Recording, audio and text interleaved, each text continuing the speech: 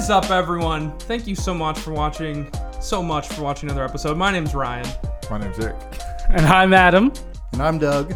And you're watching Moral Dilemma. Yes, we have a very, very special guest. Doug, Sandy. Everyone give him a round of applause, but not us. All the way Not from, us. Not us. All the way from Maryland. Maryland. Because you recently moved here, right? Yeah. So now you're I'm back in in big old Peaburg. Yep. Peaburg. The best place on earth. But yeah, we have Doug Sandy with us. Really excited for this. You're going to learn. He is really excited for this. I'm actually nervous because Doug, I don't know Doug super well, but what I do know is through Facebook and through some of the retreats. I know three main things about Doug. One is that he is, without a doubt, the biggest Star Wars historian in the world. I'd say that. Number two is that I know that he likes Coldplay because I saw some live concert footage. And I thought about wearing my Coldplay shirt. You should have. That would have been sick. I'm also a big Coldplay fan. And you've seen him live during, what was that show? What was the tour called? Head Full of Dreams. Head Full of Dreams show. Yeah. That's with like light up wristbands and everything. See, I wanted to go to that. And I actually went twice. Oh to my make gosh. Oh my And the third thing I know about Doug is that he can do a killer Tasmanian devil impersonation. And I think he should do it. I think you should do it. Oh my, I might be a little rusty. All right, let's see it. Let's go. I love how he ends it. All right, that's the episode. Thank you guys for watching. Good night, everybody. That's all we're here for. But I know Eric and Adam both know Doug way more. And Eric, you and Doug go way back. Yeah, way. When did you guys first meet? It was probably like 95. I was negative 2 years old. We won't get into age here. We won't get into Well, I age remember here. I was still in high school, and remember Dale came to our Yes. church and spoke at one of our youth-led services, and you came with him. Yeah. So that's technically when I met you, but I didn't really get to know you till really college. We were on talking basis. At that time. You were the secondary friends. Yeah. Jeff Cox's rating of Friends, probably like an E. Well, what was interesting is Dale did have a big part in us connecting with a lot of different people. He was kind of like the tree Bridge. The tree. that branched out to other people. And so he kind of brought a lot of people together. And so that was kind of cool because if you know Dale, he was very much bold and spoke and was very social. So it really We'll get him helped on the podcast next. Yeah. Get him We're back just going to in have town. everyone on the podcast. Well, he wasn't only about an hour away from where Dale lives, right? Yeah, when I was in Cumberland. Yeah. Right. Mm-hmm. Sweet. So yeah, you guys go way back. Yeah, we've done a lot of things I feel together. honored to be Now, on this podcast. I will tell you that Doug feels a little like I typecast him because we did a lot of dramas and stuff. We all So got he- typecast. Oh, yeah. So you want to tell him what you feel like I typecast you as? Or? Well, I was always typecasted as the nerd. but I don't see it. I don't get it. Dale was always typecasted as the thug. Yeah. Eric was always typecasted as Satan. So, You got the better end of everything. I was like, it's I'll not take that the bad. Eric was always Satan. And actually, Doug had a role that he played in that he actually knocked me over and I got a concussion. I didn't mean to. I really didn't. Oh my He god. I was a an little off accident. balance or something. And it wasn't really, like you said, it wasn't really his fault, but he kind of pushed me a little bit. I got a little too much into it. And it was like a concrete floor. Sounds like a very passionate performance. Yeah. I don't remember the drama afterwards, but Eric has I don't remember the whole week after that. Revenge of the Nerds, and they beat up Satan that day. That's what it sounds like. Eric has a great Satan scream though. so I think he was He's taking good at I think he was yelling. taking a little frustration out on me. Yeah. Well, I For mean, being typecast. What you get for typecasting me? Who's the nerd now? oh, that's great. But yeah, super excited for this episode. Yeah. Really excited. We're going to kick it off. Let's talk about something we haven't really talked about much, I don't think. It's retro not gaming. Too much. I mean, we talk about games every once We in a talk while. about gaming all the time, but nothing before, And 90s and before. And the reason why we Nothing chose this before topic you were is- born. Yeah, this is before my time. Yeah, what year were you born? 97. 97. 2000. Oh, okay. So Well, yeah, you know. I'm kind of a 90s kid. I kind of grew up in the 2000s though, so Yeah. and I'm sure that is reflected on my personality. Just a jerk. But there are a lot of games out there that we, like me and Doug, kind of appreciate and value because it's partly our childhood, growing up as a teenager and seeing some of these games. And it is amazing how much games have changed. But there is some nostalgia to the old. And it is kind of interesting because you see a lot of these retro, like I have the retro PlayStation.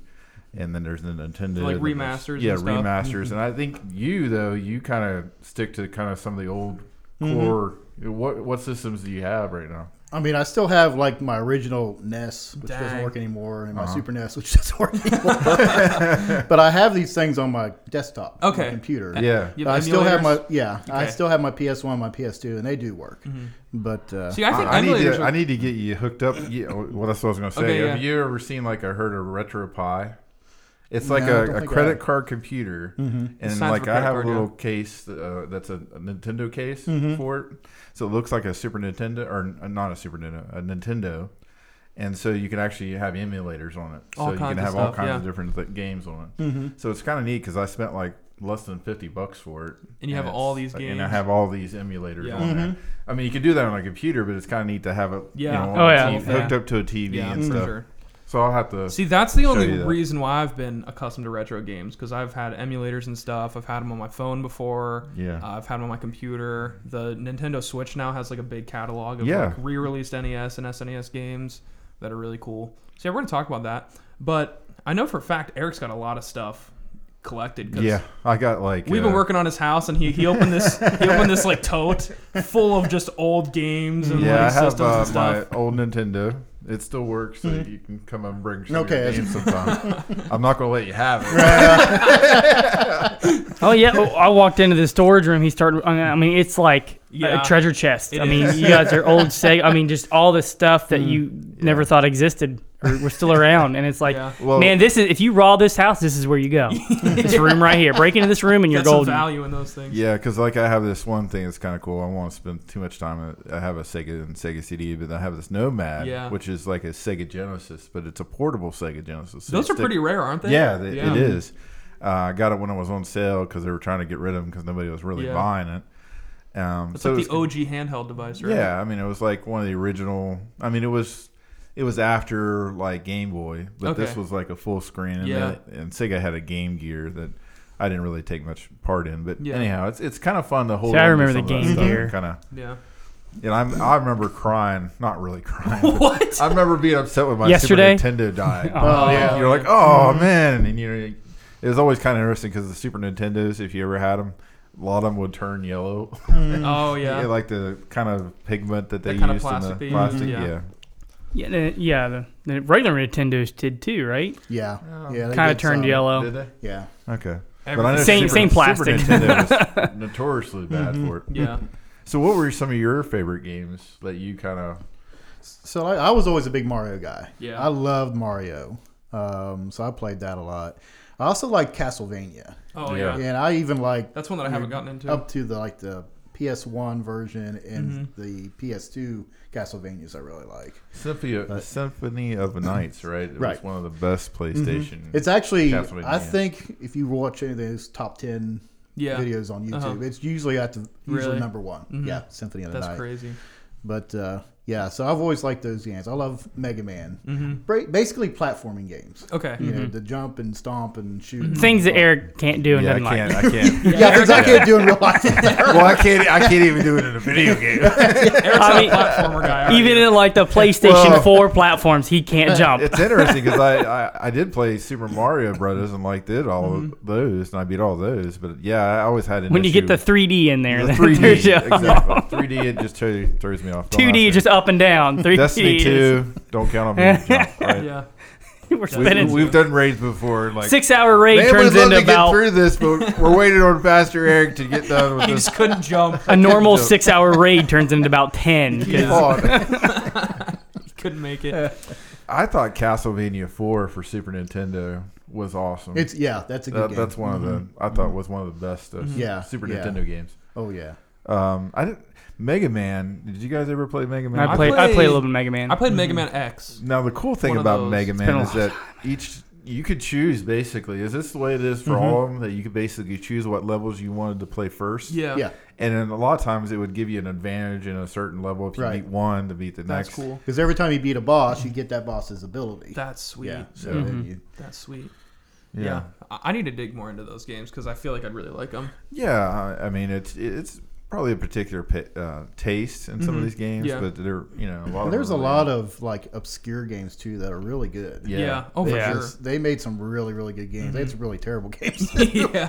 You just can't get them. Go and mention some of the ones that the ones that were bad. No, the ones that were good. As I said, we don't care about the bad ones. Blaster Master. Did you ever yes, play that one? That was a good game.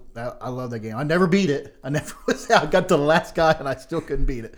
That was really good. I'm trying to think what else was there. There's some actually that I've recently discovered. I can't think of the name of them now. Yeah. But just watching some of these videos, I'm like, oh, I'm going to go down to the game. There was a game called Street Fighter 2021. I love that game, and it wasn't. It comes out next year. No, well, that's true. But I think it was 2021. But it was kind of a platformer shooting game, but it wasn't like the Street Fighter that we know about. Oh, really? The fighting game. It was totally a different game. It was like in space, but it was a platformer, and you had a gun to shoot with. But I really loved that game, and it was one of those games that was kind of like a hidden treasure type thing. Yeah. And then Teenage Mutant Ninja Turtles. Did you ever play that game? I heard that was really good one. A really good game for. That was the amazing thing with the Nintendo. I thought there was so many games that you could. It just opened, because growing up, I was kind of used to Atari, and that was the big system that was out when I was a little kid. And they get Nintendo, and it was like, 10 times better than what you had for Atari. That's so cool. So, Now, did you ever play Sega Genesis or anything like that? Just a little bit. I had a neighbor friend that had it, and I think the main game we played was like X-Men and Spider-Man. Okay. I think those are the only two games I really played on that. Was it an X-Men 2 game that was really good that you could switch characters? Yeah, I think it was X-Men 2 was really good for that. And then I liked all the Streets of Rage. Of course, Sonic was a good big game that I played a lot. But yeah, I was always a nerd as far as video games. Now, PlayStation, did you have a PlayStation? Well, see, I always got the game systems like years after that. Me too, yeah. I got like the PS1 like when I went away to seminary in 2002. But yeah, the PS1 I got like Final Fantasy was my main games on that. Yeah. Final Fantasy 7, 8, and 9. Okay. Yeah. With 9 being my favorite. Yeah. And then 9's your favorite? Well, that's a really good game. I liked it too. Now 7 was yours. 7 I like 7 too. I like all favorite. of them. Did you play the remake? Yeah, but I played 7 before the remake. Obviously, I actually played it twice for the remake, and then I bought the remake, got like 2/3 of the way through it, and then I was like, I just want to play the original again. So at this point, I played the original like 3 times. Wow. Yeah, I played it once on a PlayStation 1 emulator on my laptop, just because I wanted that vintage experience or whatever. Even vintage, it wasn't actually on a PlayStation. And then I played it the other 2 times on my Switch, like on the go, on my TV and stuff. And man, I loved it. It just blew my mind because I'd heard so much hype about Final Fantasy VII. I was like, oh, it's getting hyped because it's like really nostalgic for some people, but that is an incredible storyline. Great story, and like characters that like are still huge. I mean, they remade the entire game, and I think the remake's still really good, but the original, just like the turn-based combat and stuff, they don't have that in the remake, and I really prefer that. I think me and Doug would both agree. If you like 7, you should 9. Check out 9. I think 9 also is remastered. 8 was kind of like a different take. It kind of older, more. The fantasy part in 9, I thought the story was good in 9 too. That I really liked. Yeah, see, I'm a huge RPG fan. Yeah, and so all the like I'm not very accustomed to retro gaming. Like a lot of that stuff was way before my time. But I have gone back and played some of the big RPGs. Like I played Earthbound. Loved Earthbound. It's really good. But I think that was only released in Japanese on the actual consoles. But it became popular in the US after it got released on emulators and people like fancied translations and stuff of it. Have you ever? I've never played them. I have them, but I've never went through them. But have you played Persona 5? Yes. Oh, is that really good? Oh yeah, Persona 5 is incredible. I know maybe that's not retro. Yeah, it's definitely not retro, but anyhow, it's. But really, I do think the style is kind of retro in the way it's kind of presented. I mean, it's kind of anime. It's definitely like a Japanese RPG. So But yeah, it's definitely not retro, but it does kind of throw back to like turn-based combat, things like that. Adam has had a chance to. What were some of yours throwbacks? Let it all out. Well, I had growing up. I had a Nintendo and a Sega, and it wasn't ours, but we had a Super Nintendo. It was that you stole. No, I wish, but no. It was whoever my sister was dating at the time. He left it over there, so I always played. So Killer Instinct, I played on that all the time. Oh yeah, mm-hmm. Yep. And for the Nintendo, the game, it was so frustrating, but I have to put it down as something I like because I always try to play it with Adventure Island. Okay. It was so frustrating, and I even comment on that like to the youth students because what kind of game is that? It's like you have a boomerang, you throw it, and you're just going through levels. Yeah, but I always say that because it's so frustrating compared to like games nowadays because you have to go all the way. If you die, you start all the way back again. Yeah. There's no like no checkpoints. Now my sister beat the game like 3 times. Yeah. Me, I couldn't. I fought trying to get past level 2. Yeah. But I was really young. But that was like the very first game that I really like played a lot. But eventually, Killer Instinct and then Streets of Rage. I love Streets of Rage, and I can't. I would say the second one, Streets of That's Rage what I 2 had was the too. best. Yeah, Axel. I was always Axel, but man,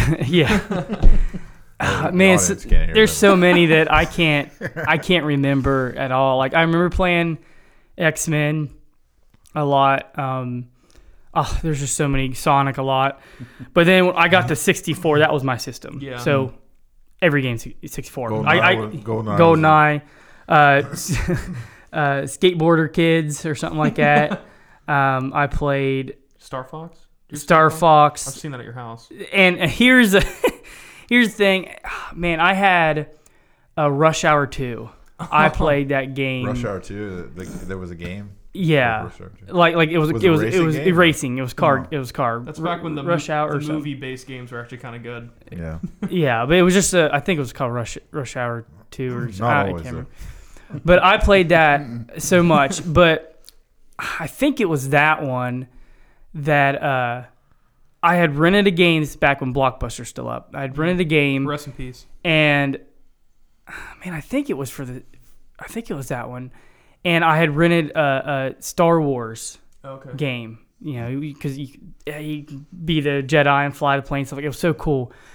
And my mom took the game back, but she took the game that was in the console. Oh, man. But it wasn't that game. I had switched games.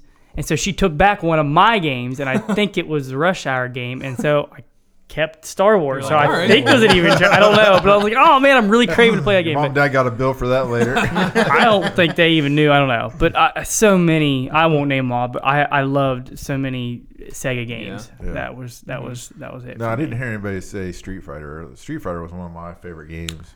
Like when it came out, I rented it and I played it, Oh, but man, I got so good at that game. I used to go to 7-Eleven when I was Sonic Boom. Yeah, played that all the time. So were you guys ever big into like arcades, like going to arcades and stuff like that? When I was a kid, before Nintendo came out, that was like the only way to get. What was that experience like? Because that's something like obviously there's arcades now, but like people don't really. It's nothing like it was back then. Really, It was really cool because in the mall they actually had a big, huge area for arcades. I vaguely remember that movie theaters before they built the new ones. Okay, so it was like a whole huge area that you could go see arcades and play arcades. I remember like the Turtles game was real popular.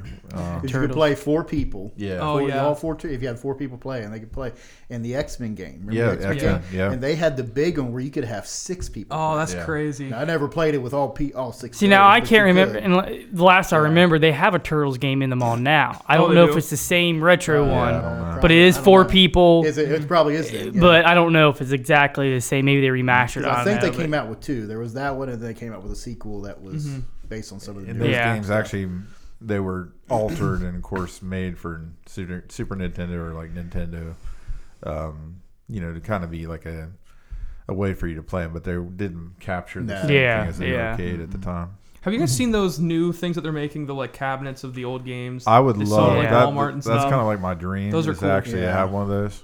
They're pretty pricey. I'd like to. Yeah, they're I'd like to $200, I think. Kind of like make my own. Really? Yeah. Well, like take the retro pie, put it in a cabinet. Oh yeah, and then just actually, yeah. I would. When I redo That'd the be game cool. room in here, I want to get one of those. That'd be to awesome. do that. Yeah. No, because I think they recently put the X-Men game on there, and I think like they have the Ninja Turtles one too. Okay, so I'm gonna get a little nerdy here. We haven't been nerdy hard I was yet. say, where What? have you been? DEFCON 5, people, get ready. But I think the reason why I like nostalgia games, and even if I don't get a chance to play them, I just like to have them around just to capture the feel again. Yeah. Because, for me, growing up, I had different surgeries on my legs, so there was a lot of times I had to just sit in a couch somewhere, and TV kind of got boring. Yeah. So video games, I Yeah. love that interaction. I love that, and some people have a hard time understanding. And video games kind of get a bad rap, but I really enjoy the experience I've had with so many different games, like RPGs, even just some games that were kind of silly. Just get lost in. Just get lost in, have some fun. You were the Halliday Yeah. from Ready Player One. You're the enjoy Halliday. Enjoy the game. And so, that's why I think emulation is really good at in finding ways that you can capture those moments. Yeah, that's so But, cool. it's interesting to see what games will be, in the current generations now, like what games will really stick out as far as games that we really draw to. But I think story matters a lot of times, about the story, about like you mentioned Final Fantasy 7 or Final Fantasy 9. Those are really good. See, the closest I got, I vaguely, I don't even know if I ever went in there. Remember how the arcade was in the mall, but the closest I had was Skate Country. Oh yeah. They had that little wall to wall. I mean, there's no room all the way around that room. Where like that arcade anymore. game. No, it was like 4 total in that giant room. But I remember that being lined. Now that was my like arcade experience. When we go to skate parties or something like that. Put on the old rollerblades and try to stand on them and play arcade Oh games. yeah, I could do it, but It was easier to stand up in there. They had carpet on the Yeah. floor. So it was easier to stand up and play the game. you didn't roll as Remember fast. roll the Neo around. Geo machines where you'd have like 4 or 5 games that you could play in those, and they would have all kinds of different kind of games. That's cool. And then when the Neo Geo came on the scene and you could actually buy one, it was like the cartridge was like $300 per game. Really? Wow. It was like, Dang. that's crazy. Yeah. So I never had one. See, I wish I could go back and experience the like arcade thing, yeah. like as it was. I think Because I've seen it in movies and stuff. I think and like the problem is that the architecture and then of course how systems have advanced so much nowadays, it doesn't really make sense to exactly yeah Yeah. yeah. The arcade's experience can't compete with that as much as they could. Well, as much you'd have to upkeep on them because they get wore out a lot. Yeah. And then you're going to go from being a quarter to play to $2 to Exactly, play yeah. one game. So Yeah, that's it doesn't make sense. Yeah, how much were they to play back in the day? Was it just a It's quarter? just a quarter. Really? Yeah, some of them now like Or 50 token, cents, whatever, 75 yeah. cents, Yeah. dollar. Okay. Yeah. It's crazy. Yeah. Well, now it's all you do the card The thing. best and- place to go to, Like I mean, I know there's a retro place where I haven't been to in Nelsonville. Vienna. Well, there's a place in Vienna that actually has we retro should just gaming, Go yeah. do that Yeah. just for one night. Let's do it after this. Yeah, but I want to tell you that Nelsonville, that's movie 10. Fun Barn. Fun Barn is probably the best arcade place Near our around. area. Yeah, near Do us. they have retro stuff there? Some, like- but it's a lot cooler stuff Yeah, too. That yeah. they have. Yeah. No, there was one place that competed with the mall's arcade though, and that was Showbiz Pizza. Oh, Yes, yeah. it was awesome. But see, another thing that happened with the arcades is they started making them more kiddified. Yeah. Because they didn't want the teenagers coming and just Yeah. hanging out. Yeah. The punks. Yeah. And that's one of the reasons they declined too, Yeah. I think. Yeah, But see, that was like the whole point is you went there and you hung out. Yeah. You Yeah. hung out at Right. the arcade. Because there's nothing else to do in Parkersburg. Yeah. But I mean, I feel like Especially when we were kids. Yeah. yeah. But even in movies and Yeah, TV exactly. shows, Yeah. that was what was built for was to go hang out and Hangout spot. kept you out of trouble, kept you off the streets. You walk outside, it's daylight, and kids are It's like, oh, the light. Yeah. Kids have changed though. There's so many memories of me going to the 7-Eleven near my house because they had a Street Fighter, and a couple of my friends would stay all night with me. We'd walk down like at 12 o'clock at night, and Just walk play that down there game. and play that game. That's so cool. That was awesome. Yeah. That's awesome. Well, shoot. I think we've covered a lot of retro stuff. Let's move on to the next hot topic. This is what I'm excited about because this is Doug's. We could spend an hour on this. This is Doug's special. As long as we get into some scripture at least a little bit today. we might have to skip the leftovers now. Yeah. So yeah, we're gonna have another. We've had a lot of conversations about Star Wars on the show, but this is the one that matters. This is what it's all been building up to. And if you don't like Star Wars, don't watch the show. Yeah. Let's get out of here. Or listen to it. Have an open mind. But yeah. So technically, our topic is favorite Star Wars character, but I know Doug. Well, he makes. You do characters. models and stuff, right? Yeah. Mm-hmm. I want to hear about that. So, like, what exactly do you do with that, and like, how did it start? So, really, it's a combination of two things I've always been interested in. One, Star Wars. Yeah. And the other thing being just miniatures. Okay. Like when I was a kid, I loved like train sets and train models and all that stuff. So when I became an adult and they started renewing the Star Wars, of course they re-released the original movies and had the special editions, and then of course they went into the prequels, and so this whole line of Star Wars started again. And it started out like, I'm just going to buy a C-3PO and R2-D2, put on my desk in college, you know. And it's like, well, I think I'll buy this one. This one's cool. And then all of a sudden it just, blew up. I'm a collector now. So when I was a kid, I would even set up my vintage figures and make like my own play sets. Yeah. Out of cardboard and shoe boxes and everything else. And so as the new stuff started coming out, I kept thinking, you know, I really want to make a detail, because I'm an artist too. Yeah. I've always been an artist. I've always been awesome. in art class and everything. Awesome. So I was like, I want to make my own scenes and dioramas and things. And so my favorite scene out of all the movies was Jabba's palace. Yeah. Because it had all the different aliens and creatures and things. And I was like, if I want to do it, if I'm going to do it, I want to do it right. I want to do it to scale. And so I did that. I did that when I had my first pastorate, which would have been 2007.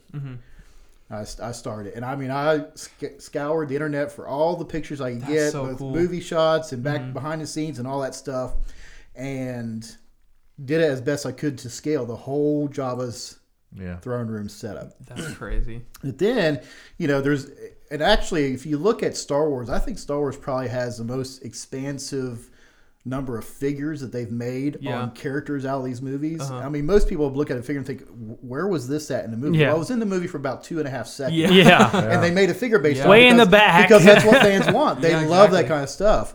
But there's still so many that I do. I was like, they're never going to make those figures. So that's when I started making my own figures too. And it's actually a really expensive hobby because there are some that do it kind of to make money. They'll make their figures and sell them on eBay or wherever. But it takes so much because sometimes you're taking 3 or 4 figures to take apart and cannibalize to make one figure. That's crazy. And it gets to be expensive, especially because now, after 20-some years of all these figures, to say, I really need that figure for that part, and it's on eBay for like $50. I've got to find some other way to do it. And now, thankfully, over the years, I've collected enough to where I don't have to do that. I've got stuff in storage, and I always keep everything. I don't throw anything away. When I take a figure apart, I keep the leftover parts. That's so cool. Oh, yeah. So you have like a hand over here, I do. a belt over there. Well, and I got them all organized, too. That's so a bucket of hand. You know, if someone goes to my house and they see... Just knock it over. Just knock it over. If they see these... my boxes, like I say, legs and arms, will think I'm some kind of murderer. It's like, no, they're action figures, I promise. Like a flashback from Toy Story. Right, exactly. Yes, he said. But I've really enjoyed it. And for me, it's one of those things where, you know, if you have your particular hobby, it's the way you relax. Yeah, for it's sure. the way you unwind. Now, for other people, they'd be like, how do you get that detail? I'm like, well, I paint with toothpicks and they're like, oh my gosh. I'm like, but for me, that's just I'm too OCD and impatient. I can't do that. That's a lot of people say too. You know, it's like it's whatever you like. To I can get that detail, but it has to be just right, and then I would just get frustrated when I can't get it just right. That would be my thing. That's a challenge for me too, because I am OCD. And I like it. I try to get it as perfect as I can. See, the closest thing for me is like I wanted to be able to. I don't know whether popsicle sticks or whatever, but be able to build like structures. I always wanted to try to do that, you know, get into that, but I never did, because that'd be fun to do. So like, how do you make these scenes from like, because I know people say that they make stuff from like scale. So do you like How does that work? Because that's I always use kind of the figures as the scale. Okay, and then you build everything based on that. Right. Just by like looking at pictures and do you like measure? Or do you just kind of like estimate? Or yeah. Once I get started, I have to measure, make sure everything else is in scale to itself. It's not going to be 100% accurate to what's on screen. Yeah. But then one of the things I realized, found out that there's a whole collector and customizer world out there. Yeah, for sure. And there are people who do much better than what I can do. But I've actually had people comment and ask me for what we call recipes. Yeah. And I'll put it on my collector site. That's so what cool. figures I use, what parts, so someone else wants, because I don't want to sell my stuff. Didn't you get offered a lot for some of your stuff? I've been off. I've never been given a monetary, but people have asked, can I buy that? I'm like, I'm sorry, I don't. That's crazy. Yeah, that's a true fan. But there are people out here who do. I'm like, well, this person does. Check with them. But and everyone's got their own little niche. Yeah. Because I like aliens and I like droids. Okay. But you got people who like Ewoks. You got people who like Imperial stuff and Rebel stuff. And so and if you go to any of these like Celebration, Star Wars Celebration, and Disney World, and some other places, they'll actually have diorama builders there to build something immense. That's crazy. Like one time they did the entire like Ewok village, and another time they did the entire Mos Eisley, spaceport. I mean, and it's good. That's insane. I've even seen one. If I could do it, I would. Did a 2-scale Jawa sandcrawler. Wow. Which was like, to scale to the figures is like this tall. Yeah. Right? And like this wide. Dang. And it was so detailed. That's crazy. And then there was another person who was making the Java sandbar or sail barge. Uh-huh. Well, then they came out with the sail barge. So I was like, well, I don't have to make that now. I bought it. Yeah. It was a really sweet piece, too. Yeah, because I was like, this is perfect. So I'm not going to worry about building that now. That's crazy. Wow. And I can't be. Is there a list of things? Sorry, is there a list of characters or a list of things that aren't made yet that people go on to request? How's that done? Oh yeah, people keep a list of the characters they want. I have my list. Yeah. Of like the characters I would like for them to make. Yeah.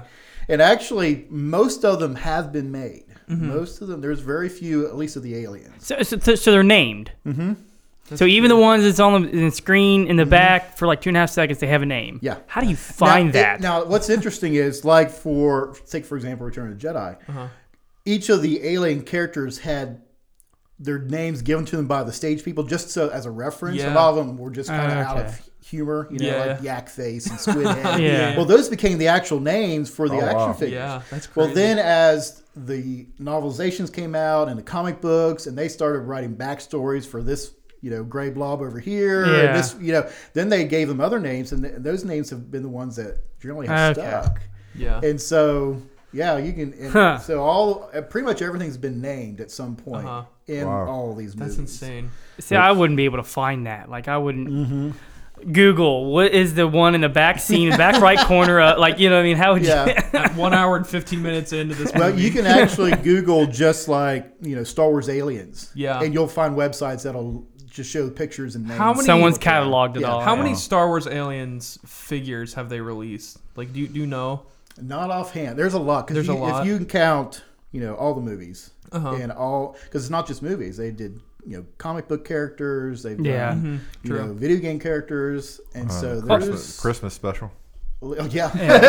But even when they remastered the first three, or not the first three, but the other three, they added in aliens to make it more. Yeah. So, and it's an interesting hobby, and I don't read all their comics because there are some people who are really cranky, because they're like, well, this sculpt of Luke doesn't look as real. And, they didn't get his hair right. And I'm just like... Whatever. That's so cool. But that's the thing. You get in a comic and stuff like that. You have different artists and illustrators and writers throughout the years. They're always going to have their... I've noticed that with Batman. You can't say this is the one. You know, it's always... Now, I will have to say, too, as Star Wars fans, I think all Star Wars fans believe and know... No one hates Star Wars more than Star Wars fans. Yeah. But with the collector community, what's interesting is for the customizers like me, it's like total respect no matter what you do. That's so cool. It really is. That's it's so like, cool. because there's a lot of people that hate the Ewoks, But if you make an Ewok, they're like, that's so cool. I loved that movie when I was a kid. I did too. I love the Ewoks. But did you like the Ewok movie? Did you ever watch that? I was a kid, so when I liked it. When I was a kid, I liked it. When I was an adult, I haven't. All I have is childhood memories. I have not watched it as an adult, so I have no idea. Yeah, it's a little different as an adult. So for like, obviously you have like characters based off the movies, and then like even characters based on like the like Clone Wars cartoon. Do those models each look like they did in the show? Like pretty close. Okay, pretty close. Yeah. Now you had some different variations where, because the Clone Wars had a certain animation, the figures were sculpted like the animated character. Okay, that's what I was wondering. But now they also have the realistic versions of all those characters. That's cool. Too. That's really cool. So I know we were going to go around and say favorite Star Wars character, but I want to know, what's your favorite Star Wars alien? What's your favorite droid? Ooh, that one's a hard And then just overall, what's your favorite because character? I'm a big alien and droid guy, so I love all of them. And anytime, I mean, you just take the little astromech droids. I've got like 100 of those. Plus some that I've painted myself. Mm-hmm. Oh, okay, so Return of the Jedi. I have to go Return of the Jedi. Okay. It separates Star Wars, New Hope, and Return of the Jedi. Return of the Jedi, probably my favorite alien is Squidhead. Mm-hmm. I'm going to look that up. I love that because they made an action figure out of it. And I've always liked, this kind of a little side of me, I've always liked Ocean Life. So, because I've liked Ocean Life and I like bizarre characters in the ocean, and then they made this character that basically has a squid for a head. That's so cool. And it was a really cool figure because it had cloth outfit. Yeah. But there's so many characters in Jabba's palace. It's really cool. Yeah. It really is hard to decide. But yeah, overall, I'd say Squidhead. But in the cantina scene, I also really liked Hammerhead. Okay.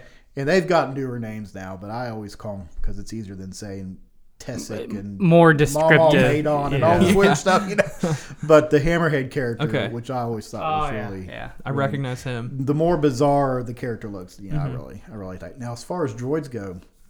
See, I couldn't remember droids. There's so many different ones. I always liked all numbers and the medical droids from Empire Strikes Back. Okay. Yeah, 2-1B, who was he's blue and he had a clear chest and he had a kind of a mouth with a hose thing. Mm-hmm. And then you had FX7, which was a little harder to see, but he had kind of just a tall, cylindrical droid with all these different arms and appendages and stuff. That's so cool. I also liked the power droid. The boxes with legs. Oh yeah, go around, gonk, gonk, gonk. Yeah, it looked like a trash can. Yeah, it looked like a trash can. Yeah. And it's because those were they made figures out of those too, and those were just some of the coolest looking characters, So everyone's like, "Do you want Luke figure?" What were those actually designed for? Like, what was supposed to be the purpose for those ones? For those particular droids, the power they literally were walking batteries. That's so cool. Yeah. That's so cool. Yeah. See, I didn't know that. Yeah, that is cool. It's crazy that they have all those, the detail. Yeah. Man, that's insane. Okay, then overall, what would you say your favorite Star Wars character of all time? That's probably hard for you. I mean, probably I would have to say Luke. Okay, because growing up with Luke Skywalker and just I liked Han, I liked Leia and everything, but they didn't really demonstrate any supernatural powers. Yeah. I liked Luke because I was like, I just wish I could move something. In my mind. Yeah. I'm still the guy that walks through an automatic door. Yes. That's that sometimes, because I'm a nerd. That's cool. But yeah, and so I'd have to say Luke as far as like the main characters. Mm-hmm. What do you think of what they did with Luke in the most recent movies? See, now that's going to start a discussion. Yeah. Let's just go for it. We're going into that's debatable. That I was like super, happy about it, but I can understand the direction they took his character. Okay, yeah. Because when you look at real life, sadly, a lot of people who are very hopeful and optimistic when they're young, and they get out and hit the real world and they face disappointment after disappointment, they can get to be very bitter and just disillusioned. And so, as from a storytelling standpoint, I could see flipping the script to make the story more interesting. And it was actually Rey who kind of had to help Luke get out of that thing. And I really thought I actually just watched the sequels this past week. Okay. Again. Yeah, I saw you watching it. You posted on Facebook. So it was interesting when Yoda's ghost appeared to him. Yeah. When he was all, I'm just going to burn it down, everything. Yeah. I did think it was a good lesson when Yoda said, when I told you back in Return of the Jedi, when I told you pass on what you learned, I didn't just mean your successes. Yeah. I meant pass on your failures. Yeah. All these things that you met. And that's true in life. As teachers, for sure, ministers, you don't just share everything you did right. Yeah. one of the things I've benefited the most from the pastors and teachers I listen to is when they share their failures. Yeah, because I'm like, boy, I'm glad I'm not the only one that's failed. So I understand that a lot of people, and I agree, I would have loved to see more action with Luke. Yeah, absolutely. But I think that was probably the biggest. That was one of the things. That's the biggest thing for me. I was hoping for like Obi-Wan Kenobi type. Maybe even he exits the first movie, but he is that passing the baton type person, right? Yeah, and it wasn't like that. So that's and what was that one line Luke said to Rey? What do you think I was going to come in with a laser sword? And fight? Yes, yes, we want you to do that. Please do that. Well, even if he didn't have a battle scene, just that passing of the baton, that because I think that's an important part of a good story. Yeah. Yeah. But at the same time, I do definitely respect, especially what after you said about it. That I definitely do respect the direction they took. You made it actually sound okay. Yeah. I have a little bit more respect for what, after what you shared. I was like, well, okay. I still hated it. But if you take the prequels, which I'm not a big fan of the prequels. No, me neither. But you do see the Jedi were kind of jerks. Yeah. Really. Yeah. And I don't know if any of you have seen any of the not the behind the scenes, the edited scenes from the newer movies, the stuff that got cut out. Okay. There's a scene where Luke tells Rey she sees this like fire out in the distance over one of the villages. And he says, well, there's a raiding party going on. They come every month to raid the village. And he says, now true Jedi wouldn't act. They would let it happen because their role is to just maintain balance. Wow. And if they go in there and help, the next time the people are going to come back with even stronger force and do even more damage. Are you going to be here next month? Yeah. Yeah. And I was like, I could see that, but I got to see his point saying, a true hero should go and do it and try and help someone. Now, the funny thing is she goes. She's like, I don't care, I'm going. And she like busts in with her lightsaber, and here they're having this big party. and Luke had tricked her. And like Chewbacca's sitting there, and R2-D2, and they're all just like partying and everything. She's like, and like all the little aliens have like these fake lightsabers, and they're waving around. She's like, yay! I need to watch she gets that. mad at Luke. She's like, I can't believe you did that. Is that bonus footage? It's bonus. It's one of those deleted scenes. You can find it on YouTube. Yeah, that's cool. That's fun. I don't know that. He tricked her. That's awesome. So Eric, what would you say your favorite? Right now, character? it's Mando. I mean, I could have chose some of the older ones. I really like the original Star Wars, but the Mandalorian. What a great show! And I love that character. I love the fact that I think they've done a great job without you even seeing his face. Yeah. To be able to make a character like that and did it come off well. I mean, he not only well, but it comes off really good. Yeah. So I think I like that mysterious. Like we're still figuring out a lot of the things about Mandalorians, and like that mystery. I know that Clone Wars probably has shared a lot more details than what we know in the TV show yet.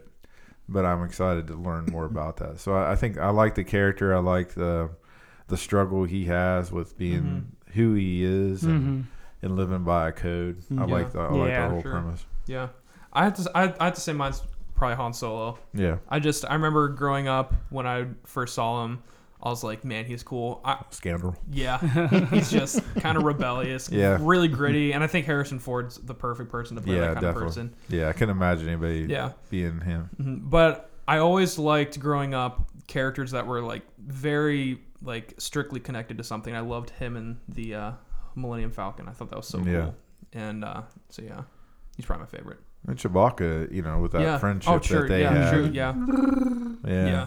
He was just it's interesting too because that George Lucas had an idea of these characters, but I'm sure there was a lot of influence by other people that made him even greater, right? So I've seen some documentaries like he had an initial idea, like even the music for John Williams, he was just thinking, classical music. Well, John Williams made it his own for the movie. I just think that's interesting. There was a collaboration of a lot of things to bring this together. But it was interesting to see all these, like you're saying, Han Solo being connected to the Millennium Falcon. It was kind of neat because you kind of saw his grittiness, and the Millennium Falcon wasn't the perfect ship. Exactly. But it was his baby. It fit his identity. It was a connection to him, and I thought that was really cool. Yeah.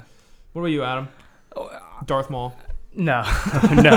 He is really cool. I almost said that too. As a kid, I think he was definitely the coolest for me. And that's I think I've shared this before, but Darth Maul, I don't want to jump with what Adam was saying, but I do think Darth Maul would have been really, really cool if they just let him live throughout the prequels. Yeah. I think he should have been the Darth Vader of the prequels. Yeah. That would have been cool. I like always like main characters, and especially when you watch them like Luke, you watch them become that great character they're supposed to be. So I do like Luke, but I mean, to say sustainable, I mean Obi-Wan was really cool. I mean, just it seems to me out of all of them, he was very consistent. I mean, maybe Yoda was really good, but he was. You see him trying, you see him give and do his best, and he seemingly failed with Anakin, but he still, I don't know, he was really cool.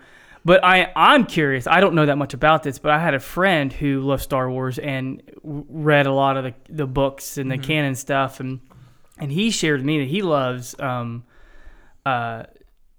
my gosh! Come on, Adam, you got this.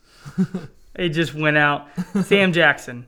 Mace Windu. Oh yes, I blanked. Sorry, Mace Windu, because he was telling me like he just dominates as a Jedi, and he actually formulated his own style and stuff, and he just told me all this stuff I didn't know about, so it made me curious. So I would like to know. I need to learn more about him. But as far as me, let's just stick with Obi-Wan, just being that cool. constant. I like Luke's underdog story type thing. Are you talking about the Obi-Wan in the prequel movies too, or are you just talking about maybe I'm trying to.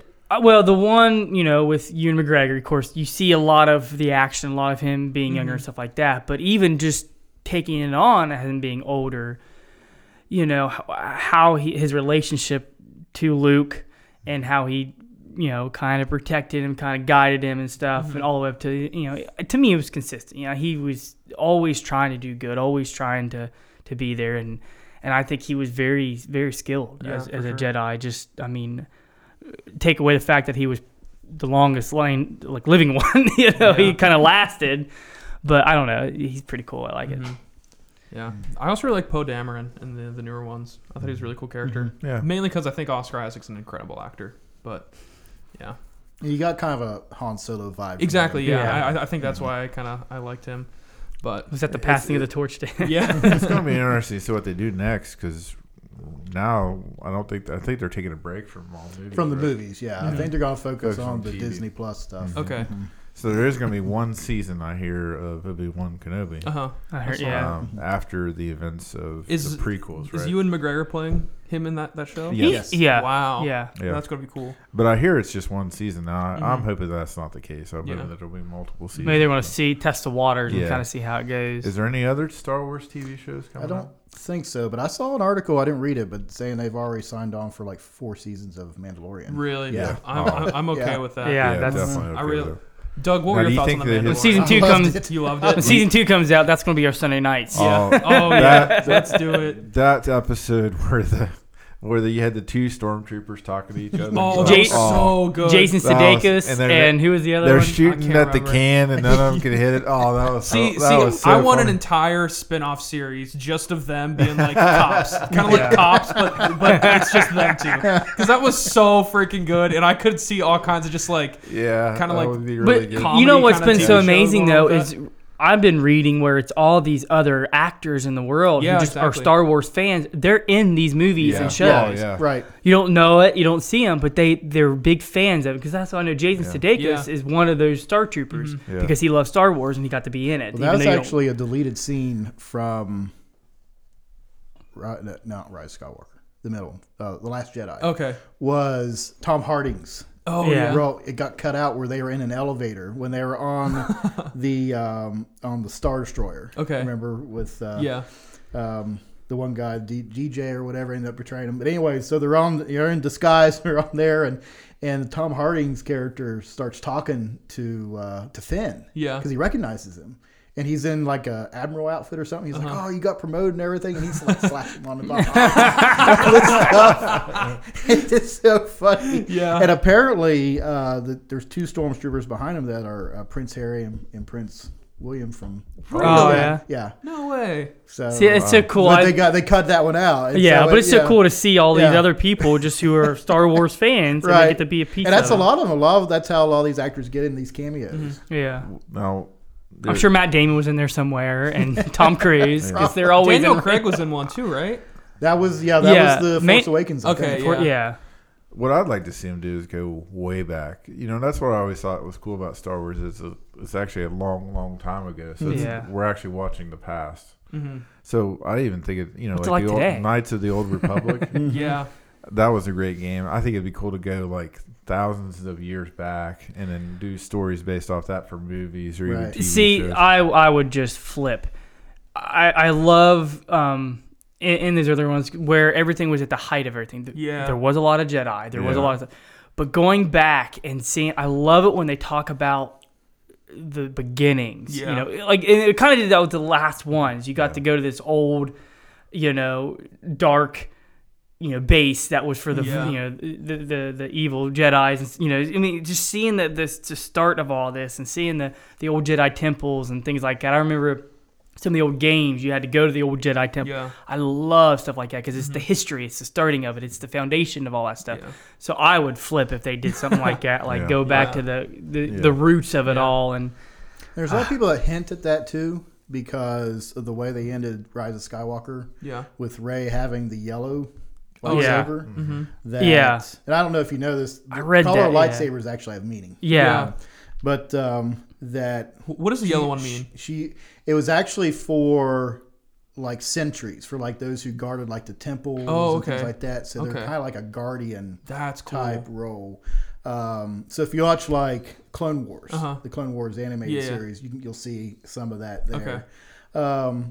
But they're hinting that maybe they're going to try and create a pure type of Jedi. That's cool. That, over the years they kind of lost their way, which is why they ended up falling in the first place. Yeah. Yeah. Which is what Luke, hints to Rey in the not Force. I always get them confused now. The Last Jedi. Yeah. That the Jedi lost their way, and that's how Palpatine came to power.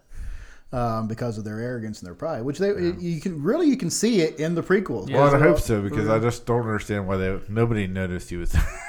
Right? Yeah. Right. The whole time he's right there. You didn't know it. Gotta feel something. Yeah. Right, gotta feel something. Exactly. You were not one with the Force. You did not feel that coming. What was one of the last lines Mace Windu just says? I sense a plot to destroy the Jedi. You think? He's just now realizing that, are you? Yeah. Yeah. Great job, Jedi. See, Council.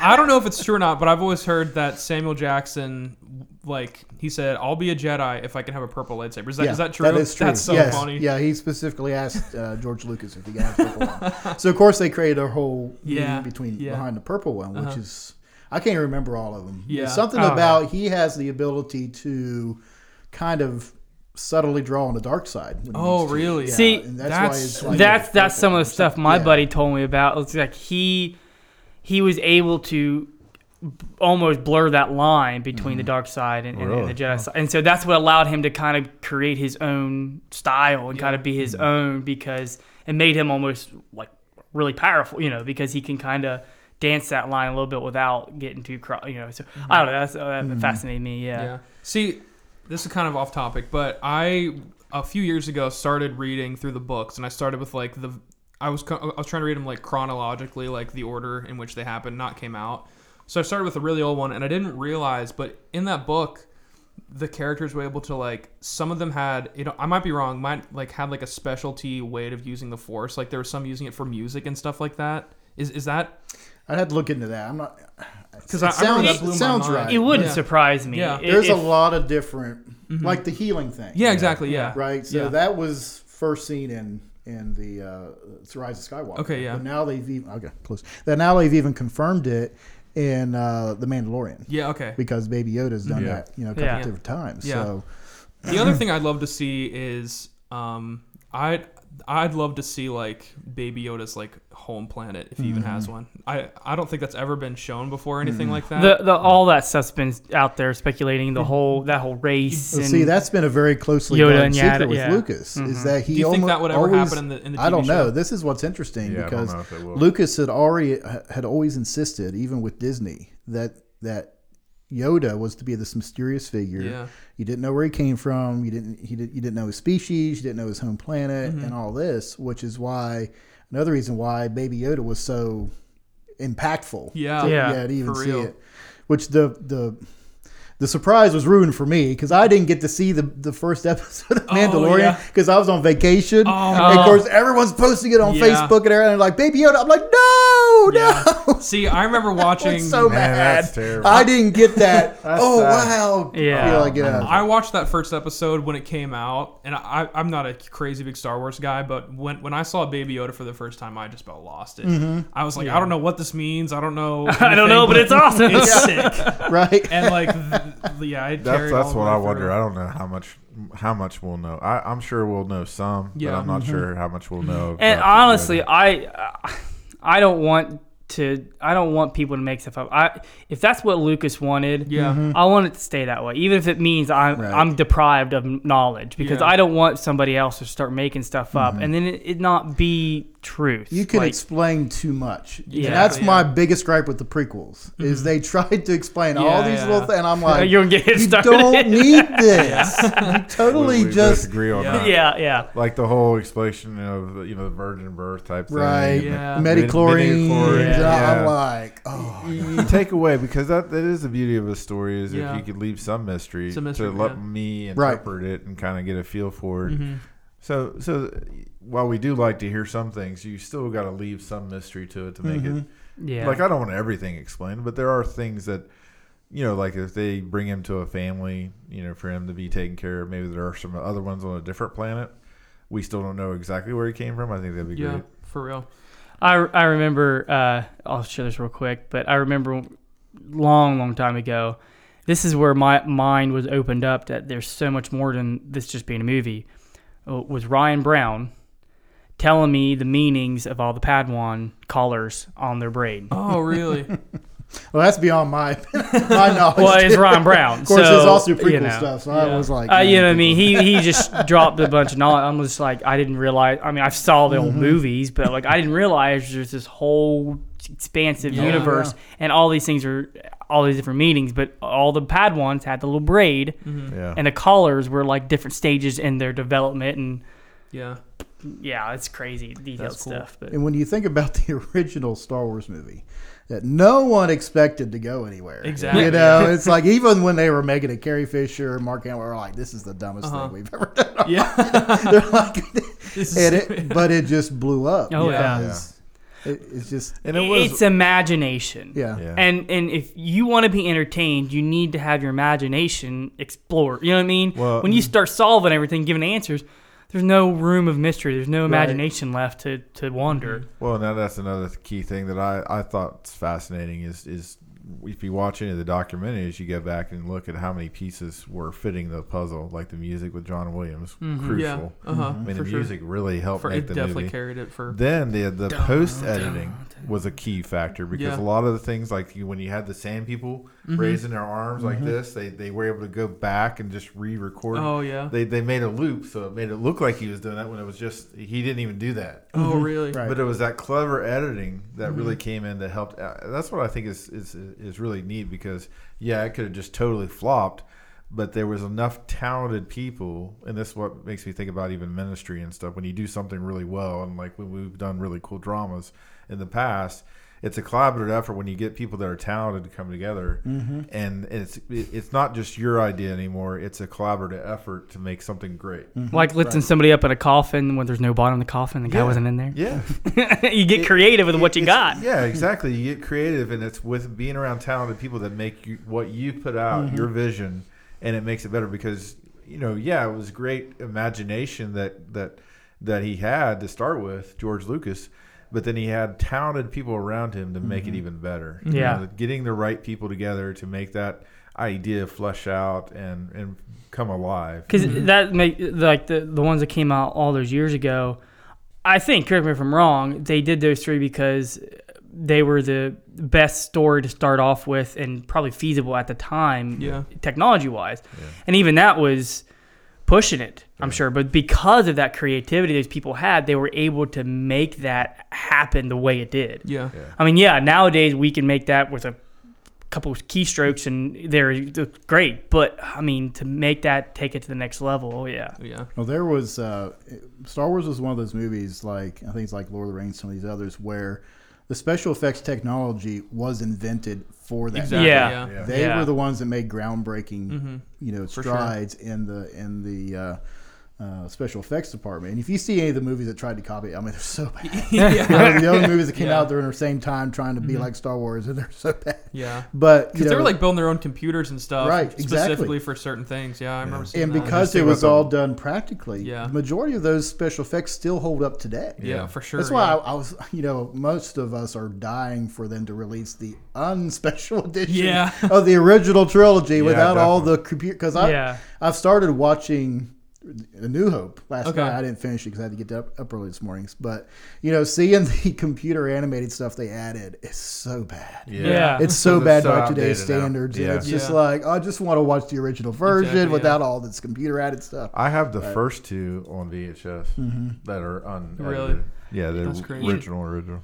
I remember getting cold chills when I went back and watched the older ones. At the end, they're all celebrating, and you see Obi-Wan, Force Ghost, you see Yoda, and then you see the young Anakin. To me, that was so cool. I know it was weird because Obi-Wan was old. Well, to me, just because it's kind of like it brought them together. But like you know what I mean. I still didn't like it. I know, but I was blown away. I was like, oh, that's so cool. To be able to add that in and him to see his, I don't know, the future. I'm with Doug. I think what they need to do if they're going to, like they updated it, they should do that every once in a while.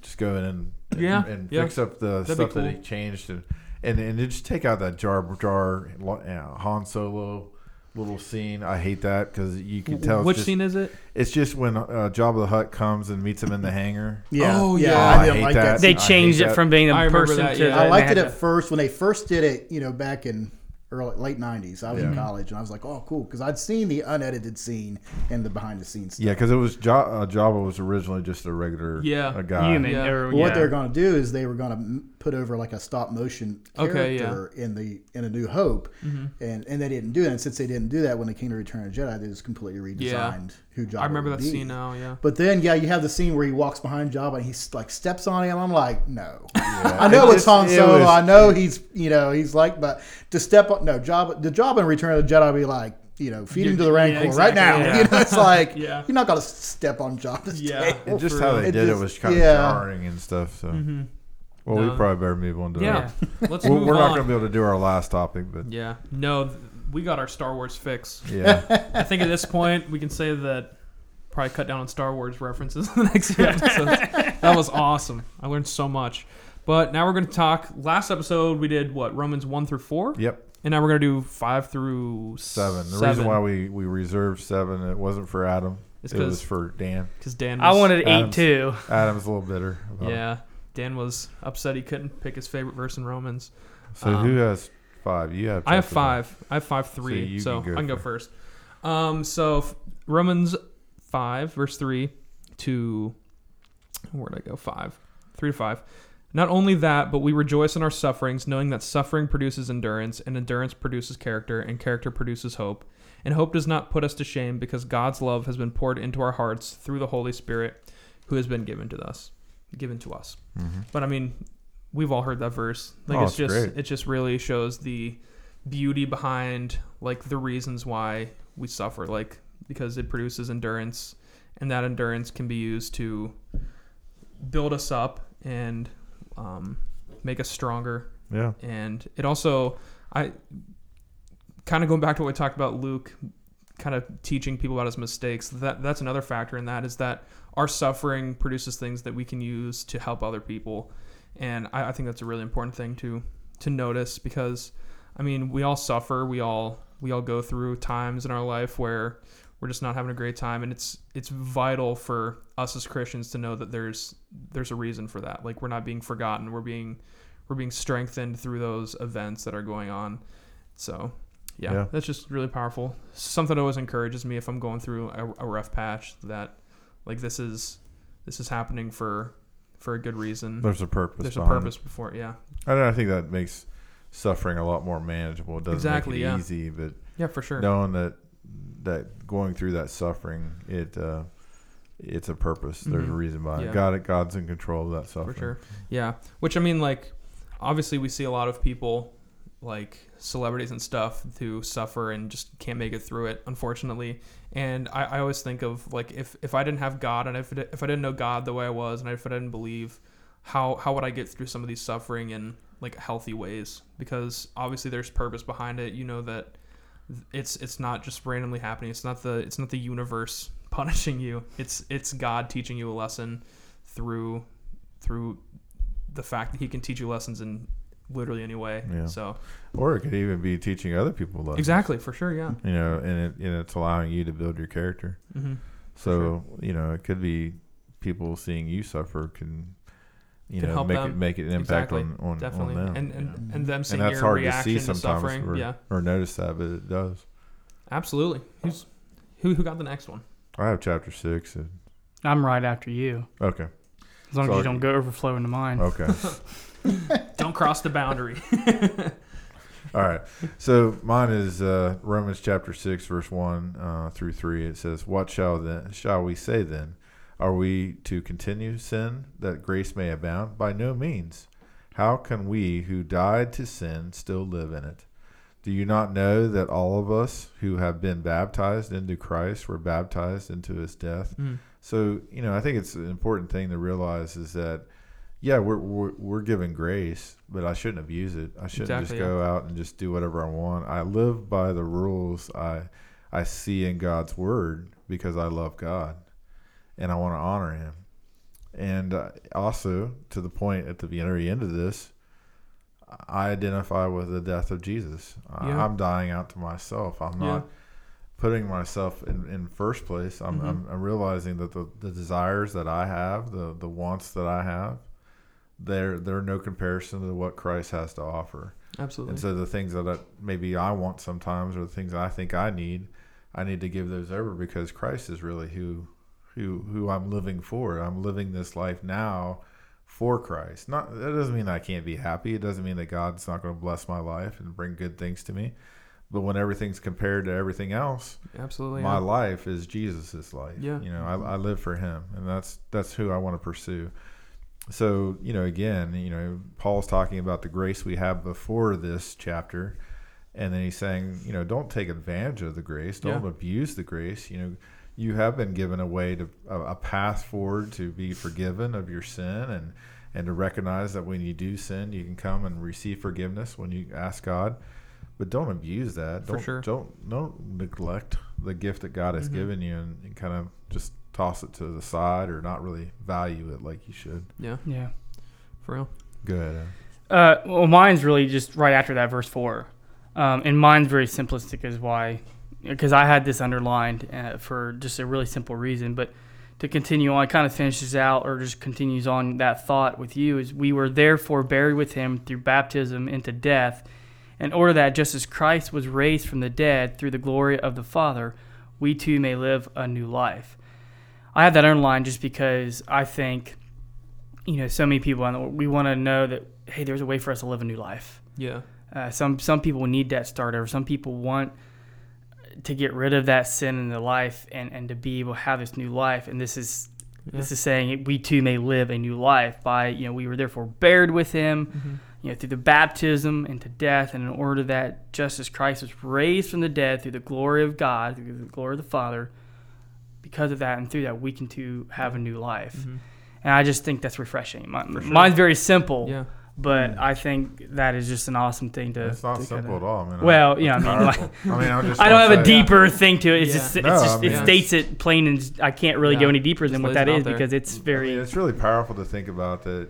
You know, my life is his. Yeah. And I'm dead. Yeah. You know, and I I don't want to say this flippantly because I know there's a lot of people that deal with thoughts of suicide. Mm-hmm. But in a way, you are called to give your life up. Yeah. But you're giving it to Him.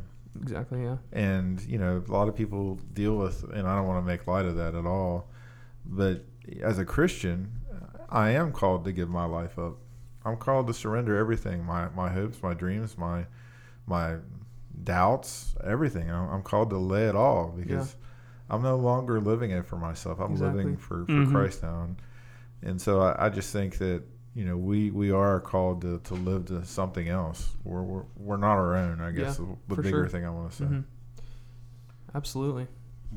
Bring us home, Doug. Bring us home, Doug. Okay. So you just want me to pick something from these chapters? You didn't explain this part to me. Just pick something. I knew we forgot something before we started. And it's so true. I left Doug hanging because I meant to send him the script yesterday, maybe have a conversation today. I forgot to send it yesterday, so he got it this morning, and we really haven't had a chance. And he couldn't see it on his phone. But having been in full-time ministry for 20 years, I can He's ready. pick up the slack. Why don't you just take something in chapter 6 or chapter 7? You can have the whole Bible. Yeah. No, don't go chapter 8 because we reserved that for Dan. Okay, Sorry. all right. So actually, I'm going to take the end of chapter 7 here. Awesome. Which is Paul talking about his own struggles. Okay. Mm-hmm. Let me pull back it. Okay, so he says, starting in verse 14, "For we know that the law is spiritual, but I am of the flesh, sold under sin. For I do not understand my own actions. For I do not do what I want, but the very thing that I hate. Now if I do what I do not want, I agree with the law that it is good. So now it is no longer I who do it, but sin that dwells within me. For I know that nothing good dwells in me, that is, in my flesh, for I have the desire to do what is right, but not the ability to carry it out.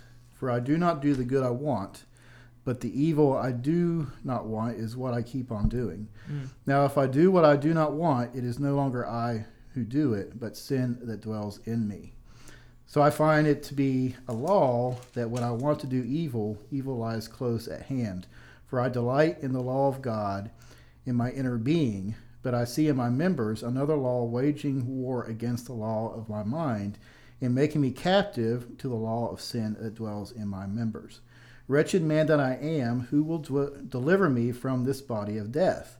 Thanks be to God through Jesus Christ our Lord."